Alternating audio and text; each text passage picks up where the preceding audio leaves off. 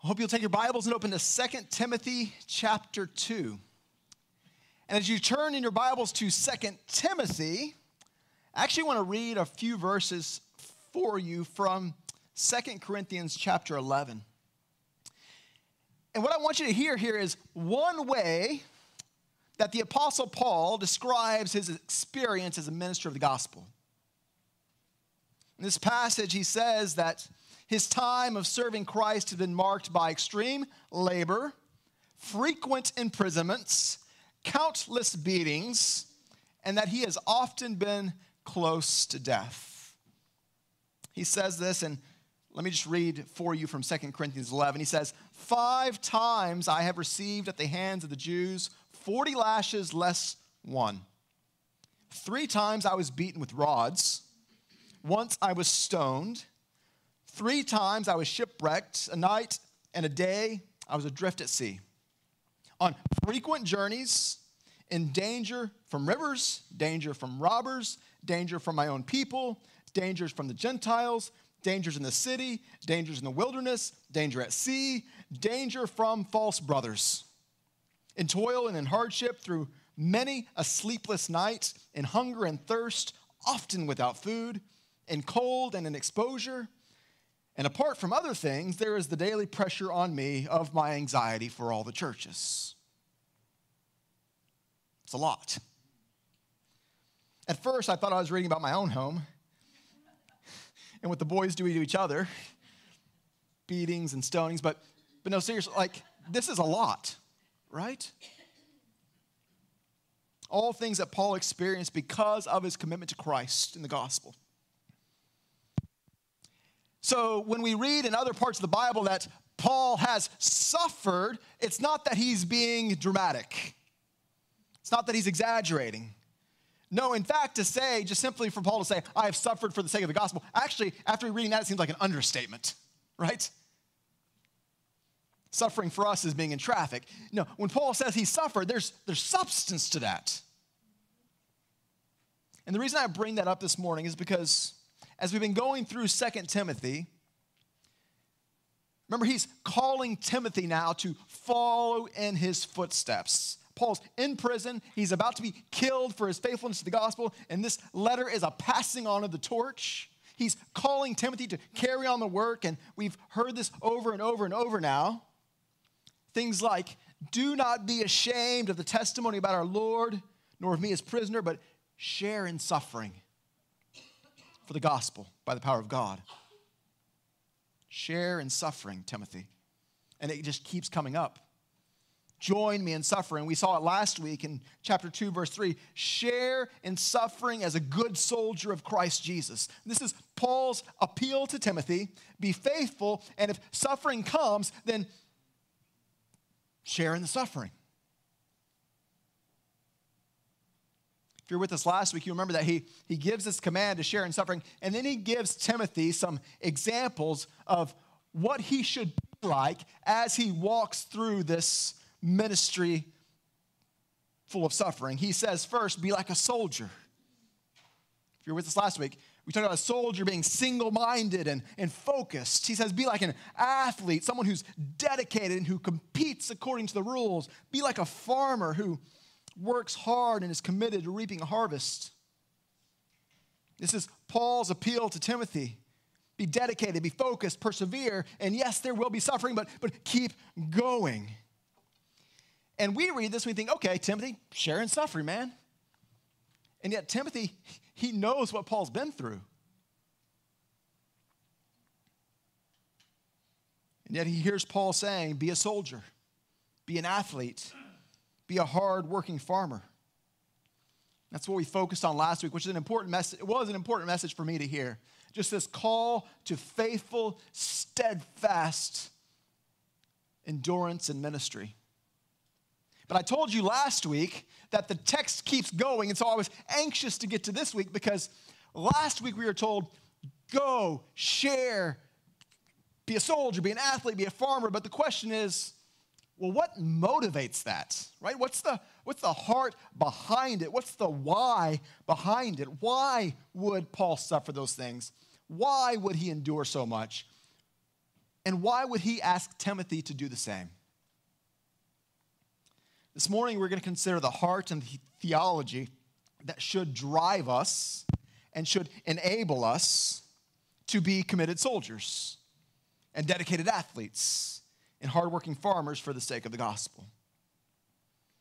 What we're going to see this morning is that Paul wasn't just suffering for the sake of suffering, and he's not calling Timothy to suffer for the sake of suffering, but Paul wants him to know, he's reminding him here in our text this morning, there is something worth suffering for. And so Paul is going to be sharing with Timothy the things that he focused on, what drives him, what motivates him, what would compel him to do these things, so that Timothy would then have these things to cling to. And of course, these are things that we need as well. If we're going to be faithful to do the work of God, we should hear and consider these things.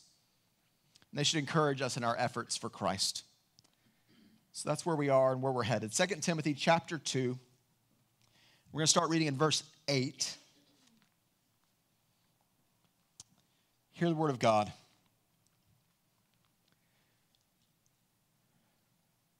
Remember Jesus Christ, risen from the dead, the offspring of David, as preached in my gospel, for which I am suffering, bound with chains as a criminal. But the word of God is not bound. Therefore, I endure everything for the sake of the elect, that they also may obtain the salvation that is in Christ Jesus with eternal glory. The saying is trustworthy, for if we have died with him, we will also live with him. If we endure, we will also reign with him. If we deny him, he will also deny us. If we are faithless, he remains faithful, for he cannot deny himself. It's the word of the Lord. The grass withers and the flower fades, but the word of our God will stand forever. So here's the question again. What motivated Paul to keep going and suffering the way he did? We read about everything he went through. Why did he keep going? And why would he call Timothy, and by extension call us, to walk the same kind of path? What was Paul focused on? And what would he want Timothy and us to focus on? We see the first thing in verse 8. Remember Jesus Christ, risen from the dead, the offspring of David, as preached in my gospel. If you grew up in church, and you went to Sunday school, you know, you could just sit there and just kind of be wherever you were, kind of like some of you are now, just kind of wherever you are, your mind's running. But then your ears are perked to questions, right? There's a question. We're supposed to answer it, and what do we say? We don't even know the question. Jesus, right? You know. We laugh. But 90% of the time, it works. Even if it wasn't the answer they were looking for, it's still, we can get there. And that's the first answer today, and I just want to encourage you to consider that it's not just a good Sunday school answer, but it's the right answer. What should motivate us to do unbelievably hard things for the sake of the gospel? Here's how we endure. Paul says to Timothy, remember Jesus Christ. The only way we can persevere in the Christian life, especially when difficulty comes, is by keeping our eyes fixed on Jesus. If we forget him, if we take him out of all of this, we have nothing left, nothing firm, no good foundation. The reason we come together, the reason we have hope, the reason we would do hard things for God is because of Jesus. Paul's calling Timothy to press on, and this is his encouragement. Remember Jesus. Now, so here's the question I asked. Was Timothy actually at risk of forgetting Christ? And I think the answer is no. Timothy has been in ministry for years. He's a pastor of a church. It's not a matter of forgetting. But I do think it's a matter of focus, because I think Timothy's a lot like us, which means he could be tempted to think too little of Jesus. And by that I mean two things. He could not think of him frequently enough, and he could not think enough of him. He could think too little of Jesus. And maybe you're tempted at times to do the same.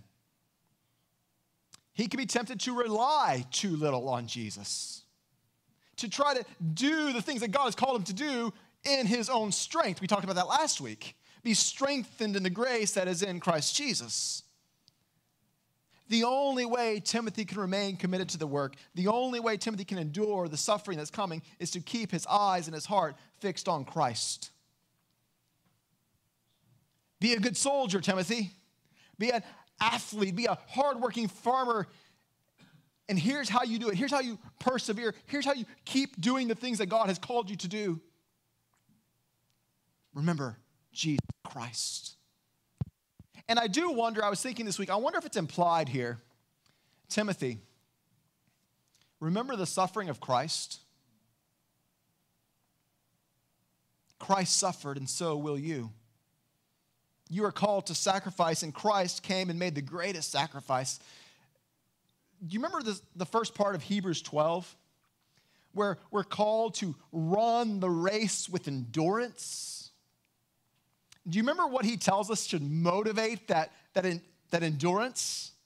Hebrews 12, starting in verse 2, he says, looking to Jesus, the founder and the perfecter of our faith, who for the joy that was set before him endured the cross, despising the shame, and is seated at the right hand of the throne of God. Consider him who endured from sinners such hostility against himself. Consider him so that you may not grow weary or faint-hearted. Now in 2 Timothy, he doesn't explicitly point Timothy to that aspect of Christ, but I do wonder if it's implied here, right? Timothy, as you're going into suffering, remember Christ, the one who suffered first.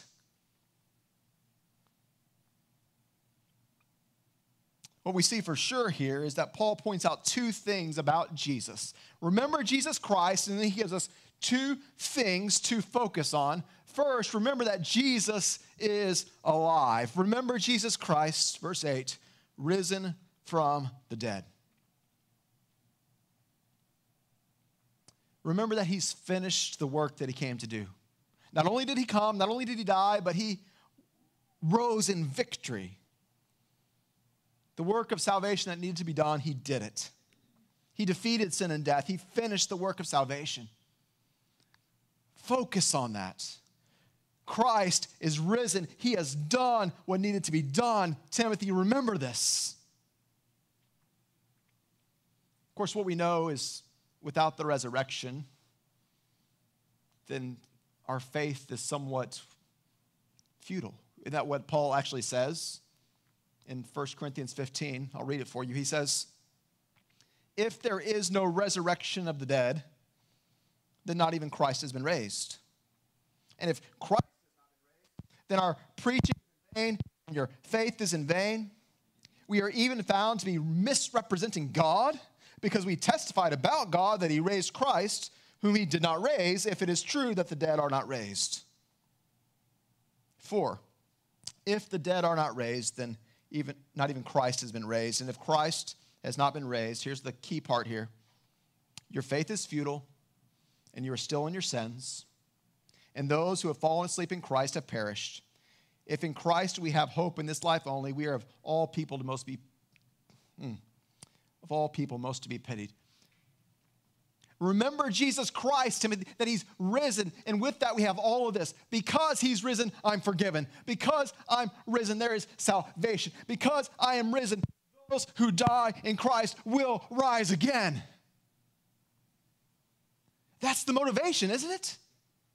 That we have Christ and we have what he's done for us. And yet we are so inclined to segment him off as a small part of our lives. And what Paul is calling Timothy to is be willing to give it all. And when all seems like too much, remember Jesus Christ.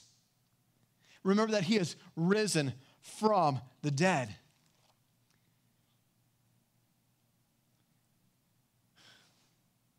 Which means that we too can have resurrection. It changes everything, doesn't it? Because every one of us and every person we know will die. What's bigger than that? It's a hope that I cling to last Sunday afternoon when I was about to go to the hospital to see a friend, and then I received word that he was with Christ. What do we cling to in moments of that, like that? Remember Jesus Christ, risen from the dead, right? And we know, yes, we have that hope. We cling to that hope, and yet this is the message that we've been called to share so that others have the same hope. So why would we suffer? Why would we soldier and athlete and farm? Because Christ is risen. Remember Jesus Christ, risen from the dead, the offspring of David. I won't spend as long trying to flesh out all the implications of that, but what we see is Paul emphasizing that Jesus is the one whom God had promised. He came in the fulfillment of the promises. He is the Messiah. I think when we're told that he is the offspring of David, it's also a reminder to us that Jesus was fully man. You know, he's fully God, but he also came as a man with flesh and blood, suffering as we suffer. And because of that, he was qualified to be the sacrifice we needed, to die in our place. This is the gospel we believe, that Christ, fully God and fully man, died so we can have forgiveness, eternal life. And we believe that anyone who repents of their sins and trusts in him will be saved. This is the message that we have, and this is the message that Paul suffered for. This is the message that got him imprisoned, and this is the message that he's telling Timothy to take and to preach. And if Timothy's going to be faithful, if he's going to endure suffering, Paul says, here's where it starts. Remember Jesus Christ. It's true for us as well. This probably could have been the message. It won't be. Remember Christ. And if you need something to hang on to and take away this morning, remember Christ. Without a clear and continual vision of Jesus and what he has done, we have no hope of living the Christian life well. It's only by looking to Christ that we have any hope of overcoming indwelling sin. It's only by looking to Christ that we can endure loss and grief. It's only by looking to Christ that we can be of any help to those around us who are suffering. It's only by looking to Christ that we will recognize that the gospel is, in fact, worth our lives. So this is where Paul begins. He tells Timothy, remember Jesus Christ. And then a second thing to remember. Remember the power of the gospel. Look at we'll start in verse 8 again. Remember Jesus Christ, risen from the dead, the offspring of David, as preached in my gospel, for which I am suffering, bound with chains as a criminal. But the word of God is not bound. We've said it every week over and over. Paul's in prison. And yet here we get a little more insight into the situation. Not only is he a prisoner in Rome, but he adds some color to the story. He's bound with chains as a criminal. And I think as long as I've read this passage, the part that kind of pops for me is he's in chains. And we think about just like how uncomfortable that would be. It's one thing to be in a jail cell. Woo, Texas. One thing to be in a jail cell.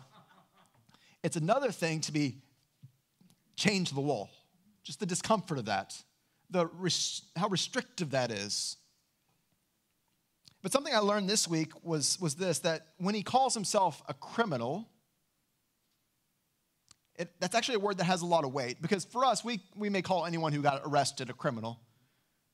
For them, criminal, it's more than a lawbreaker.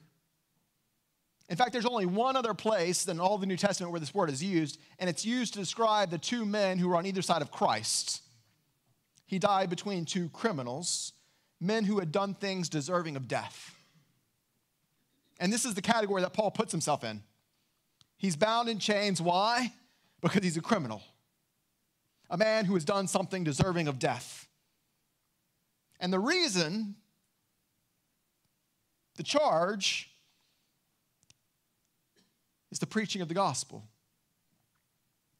So he's in chains, he's restricted. But then he says this at the end of verse 9. But the word of God is not bound. The word of God is not in chains. The word of God has not been restricted. And I think this is the second thing that Paul wants Timothy to remember. Yes, they can arrest me and chain me up. And yes, they can arrest you and chain you up. But no one can ever bind or imprison the word of God. No one can ever bind up the gospel of Jesus Christ. He's encouraging Timothy to remember the power of the gospel. Think about Romans 1. You could probably quote it. I'm not ashamed of the gospel, for it is what? The power of God to salvation for everyone who believes. The gospel is powerful and it cannot be stopped. Which means for Paul and for Timothy, even if they take our lives, the gospel goes forward. Even if we're in chains and we can't go where we want to go, the gospel goes. And this is Paul's encouragement to Timothy, and it should be an encouragement to us. Even if we're limited in our capacity or our reach or our ability, the gospel is not limited, so be faithful. Timothy gets this letter. He's only halfway in. And perhaps already he's thinking, there's no way. The calling is too big. And yet here's the encouragement. The gospel will prevail. They may kill us, but the gospel will prevail. When it comes to sharing the gospel, we have temptations, don't we? I don't know enough. I'm not sure it's the right time. I don't know the right thing to say. Can I just give you this reminder from the Word of God? The gospel is where the power is. It's not in your ability. It's not in your intellect. It's not in your debate ability. It's not in your right timing. It's not in the perfect environment or the right setting. The power is in the gospel. And Paul recognizes, as frustrating as it would be to be chained to a wall and knowing that you're probably going to die earlier than physically you would have lived, it's okay. The gospel is not bound. It's a truth that Paul uses to encourage Timothy in his own faithfulness. And we see that this is what gave Paul boldness. You know, he could have been strategic, perhaps, or, I'm going to do it quietly, right? I'm going to try to do it this way because if I do it this way, then I won't get killed. If I do it this way, I won't go to prison. And yet we see that this gives Paul boldness.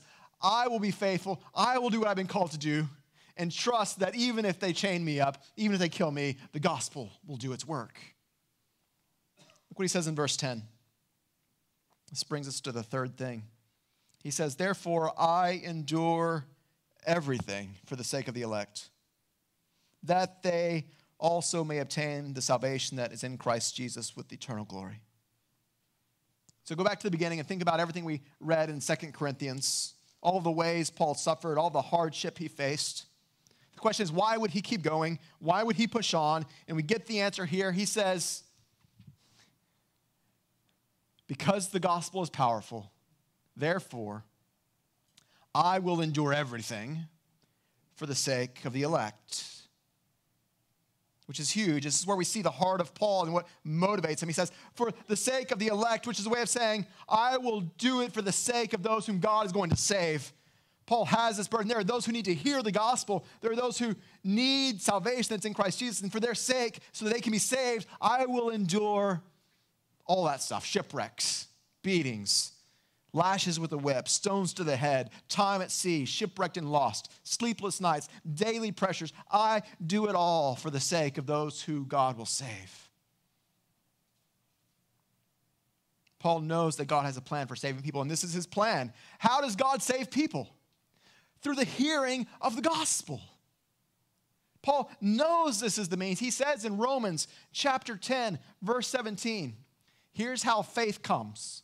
Faith comes by hearing. And how do we hear? How are our ears opened and our heart opened? Through the word of Christ. People must hear. The word must go out. The gospel must go out. God gives faith and saves people through the hearing of the gospel. And Paul knows this is our responsibility. And so he says, for that reason, I will endure everything.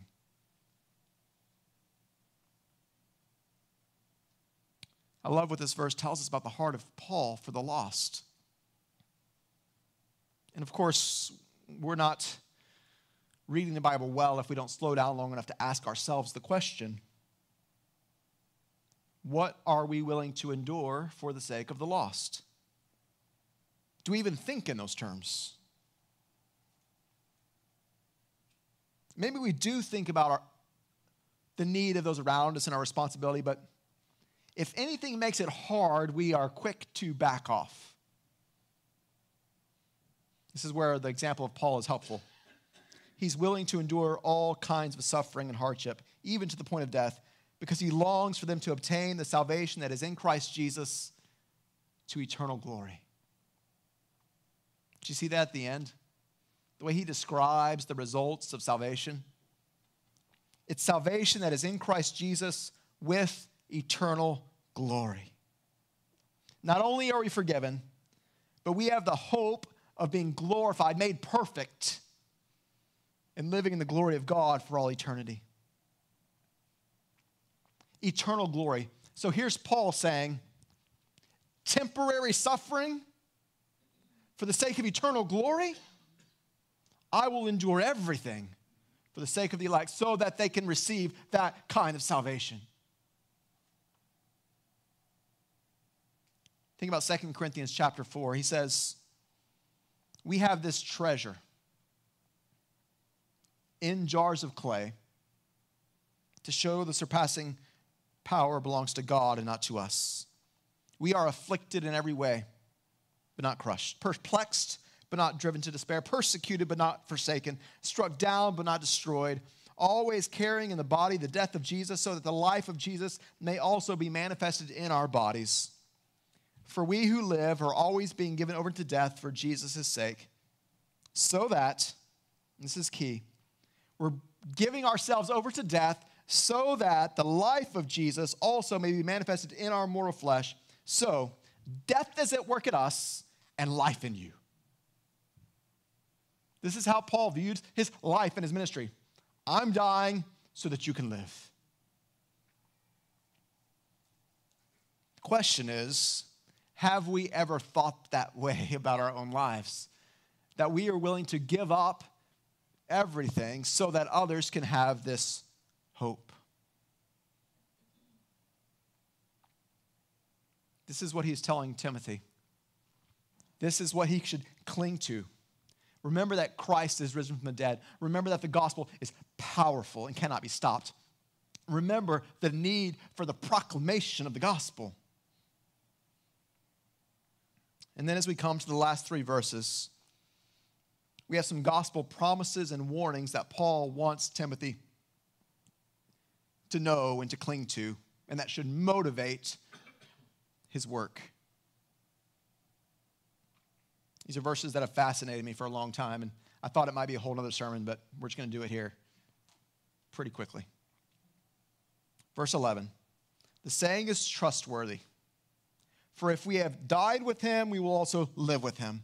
If we endure, we will also reign with him. If we deny him, he will also deny us. If we are faithless, he remains faithful, for he cannot deny himself. So we get into this phrase, and in your Bible, it's probably kind of set in the kind of a poetic setting structure. Some have suggested that it's an ancient hymn that had been passed down a catechism type question that had been handed down and memorized, and that could be true. Regardless of whether or not Paul wrote it or it was handed down to him, what we do see is he says, this is a trustworthy saying, which is a way of saying, pay close attention to this, Timothy. And it has two parts or two halves. The first half are promises for those who are faithful, and the second half are warnings for those who reject Christ. The promises first. It's a trustworthy saying. If we have died with him, we will also live with him. Now, if you just look at the cross references in your Bible, you're going to see about 15 passages, probably that are referred to, because this is common language in the scripture, this idea of dying with Christ so that we can live with Christ. The first one that came to my mind was Romans 6.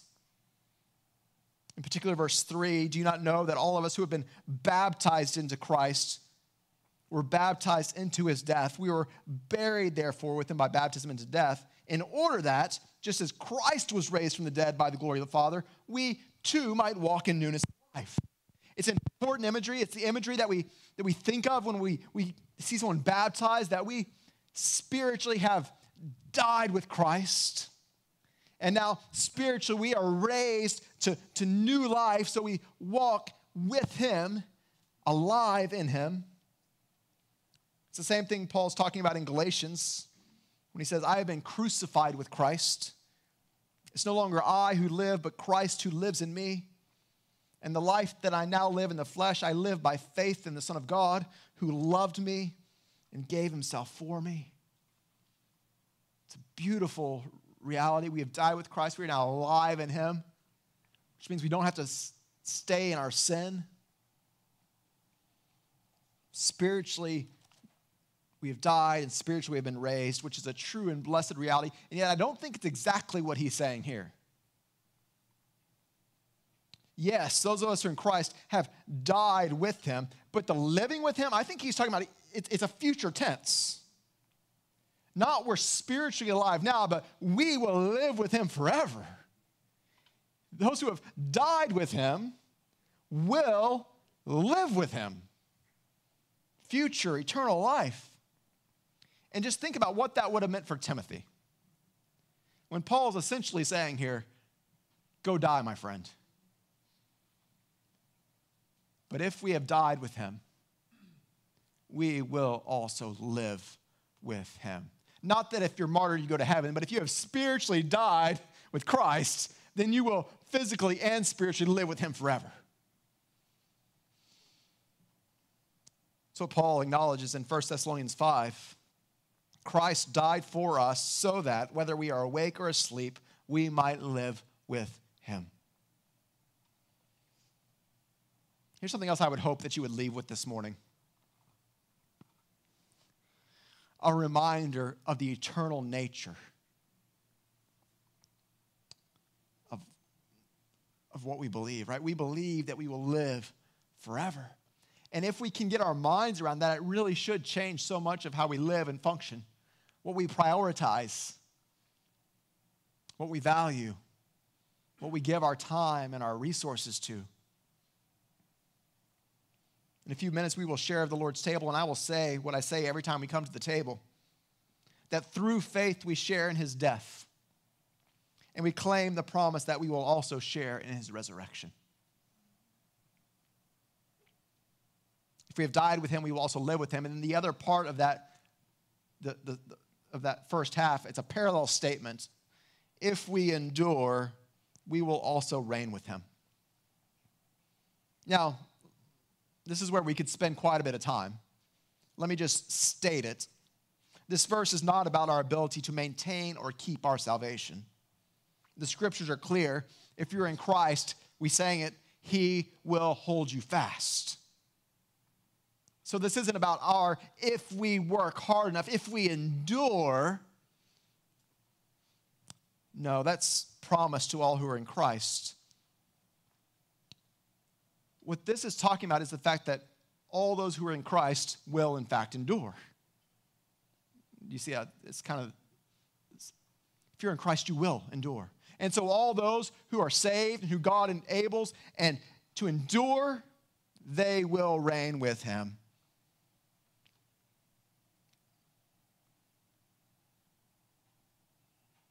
We see the goal in the second part of the verse. It's this motivation to Timothy. Be who you are in Christ and know that you have this hope. You will reign with him. We have confidence beyond this life. We have hope beyond this life.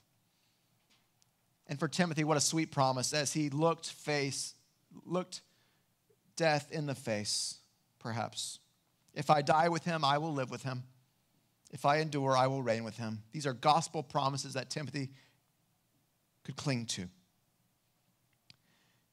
That should be motivating. But then there was also the other side of the coin, these warnings. Verse 12, if we deny him, he will also deny us. Again, for those who are truly in Christ, this isn't a warning of losing your salvation. But it is an encouragement to consider, a warning that if we reject Christ, we don't have salvation. It's what Jesus says in Matthew 10. Everyone who acknowledges me before men, I will also acknowledge before my Father who's in heaven. But whoever denies me before men, I will deny before my Father who's in heaven. Serious warnings. And my temptation is to try to soften it somehow. And yet we should probably just let the warning be the warning. We could talk about Peter. Didn't he deny Christ? And so we recognize that this is talking about something significant, a rejection of Christ. If we deny him, he denies us. If you don't trust Christ, you have no hope. And then he says kind of the same thing in verse 13. If we are faithless, if we don't have faith, he remains faithful, for he cannot deny himself. And here's where I spent a lot of time this week, because at the face of this, it seems like an encouragement. If we lack some faith, he's faithful, so trust him. And that's how I kind of always read it. And yet, as we see the structure here, promises in the first half and warnings in the second, I think this is probably the right interpretation. We can argue over lunch. If we have no faith, God is faithful. Faithful to what? Faithful to himself. He cannot deny himself, which is to say, he is righteous and just, and he will punish all those who do not come to him in faith. If we do not have faith, he will do what he has said he will do. If we deny him, he will also deny us. It's a warning. Yet it's a warning that's meant to encourage Timothy to faithfulness. First, don't give up, Timothy. Don't deny him. Keep going, but also, probably built into this, Timothy, there are people who, if they reject Christ, will be denied by him, right? So take that message. Be faithful with that message. Give them the hope of eternal life and save them from the penalty of rejection.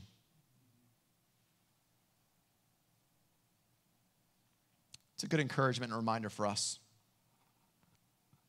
There's a really, really, really good chance that you will not die because of your faith. But every one of us should recognize that we've been called to give our lives for the sake of the gospel. How do we encourage that in ourselves? 4 things. And these are things that, church, I would just encourage you. And maybe you would take the notes that I've given you and just spend some time thinking about these 4 things this week. You could do them all at once each day. You could take one Monday, one Tuesday, one Wednesday, one Thursday. You can have Friday off. Just take some time to consider these things. Maybe you would spend time on Monday of this week remembering the reality that Jesus Christ is risen from the dead and all the implications of that. I think it would change the way you live on Monday. If you spent Monday remembering Jesus Christ rose from the dead. Maybe on Tuesday, you would take time to remember the power of the gospel. That even though we are limited, the gospel is not limited. And so I may stumble through my proclamation, or I may be limited in capacity or reach, but I trust that if I am faithful with the gospel, God can use his word in ways that I would not imagine. Maybe you would take Tuesday to meditate and remember the power and the reach of the gospel. On Wednesday, perhaps you would take time, I would encourage you to take time to remember the need for the proclamation of the gospel, to consider Paul's example that he was willing to endure everything for the sake of the elect. And we should ask God to give us this kind of heart, a heart that longs for the salvation of others, and we should long to give ourselves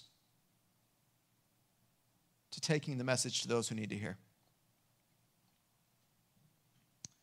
If you want something on Friday, you can split up the promises and the warnings. Just give that a suggestion. But take time this week to consider this promise.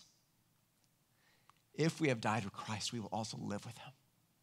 And if we endure, we will reign with him. And I hope you would take time this week just to rejoice over the fact that because of Christ, we have eternal life. There is hope beyond this life, friend. There is hope beyond this life. And I think your Thursday would be different if you took time to really consider that carefully. We should also consider the warning that those who deny Christ and those who live without faith will be denied, and they will face the judgment of God. And that should be a sobering warning to us as we check our own hearts, and it should compel us to want to ensure that we warn those around us. I pray that as we consider these things, God would transform us, that we would become like Paul, willing to endure everything for the sake of the elect, that they also may obtain salvation that is in Christ Jesus with eternal glory. Let's pray.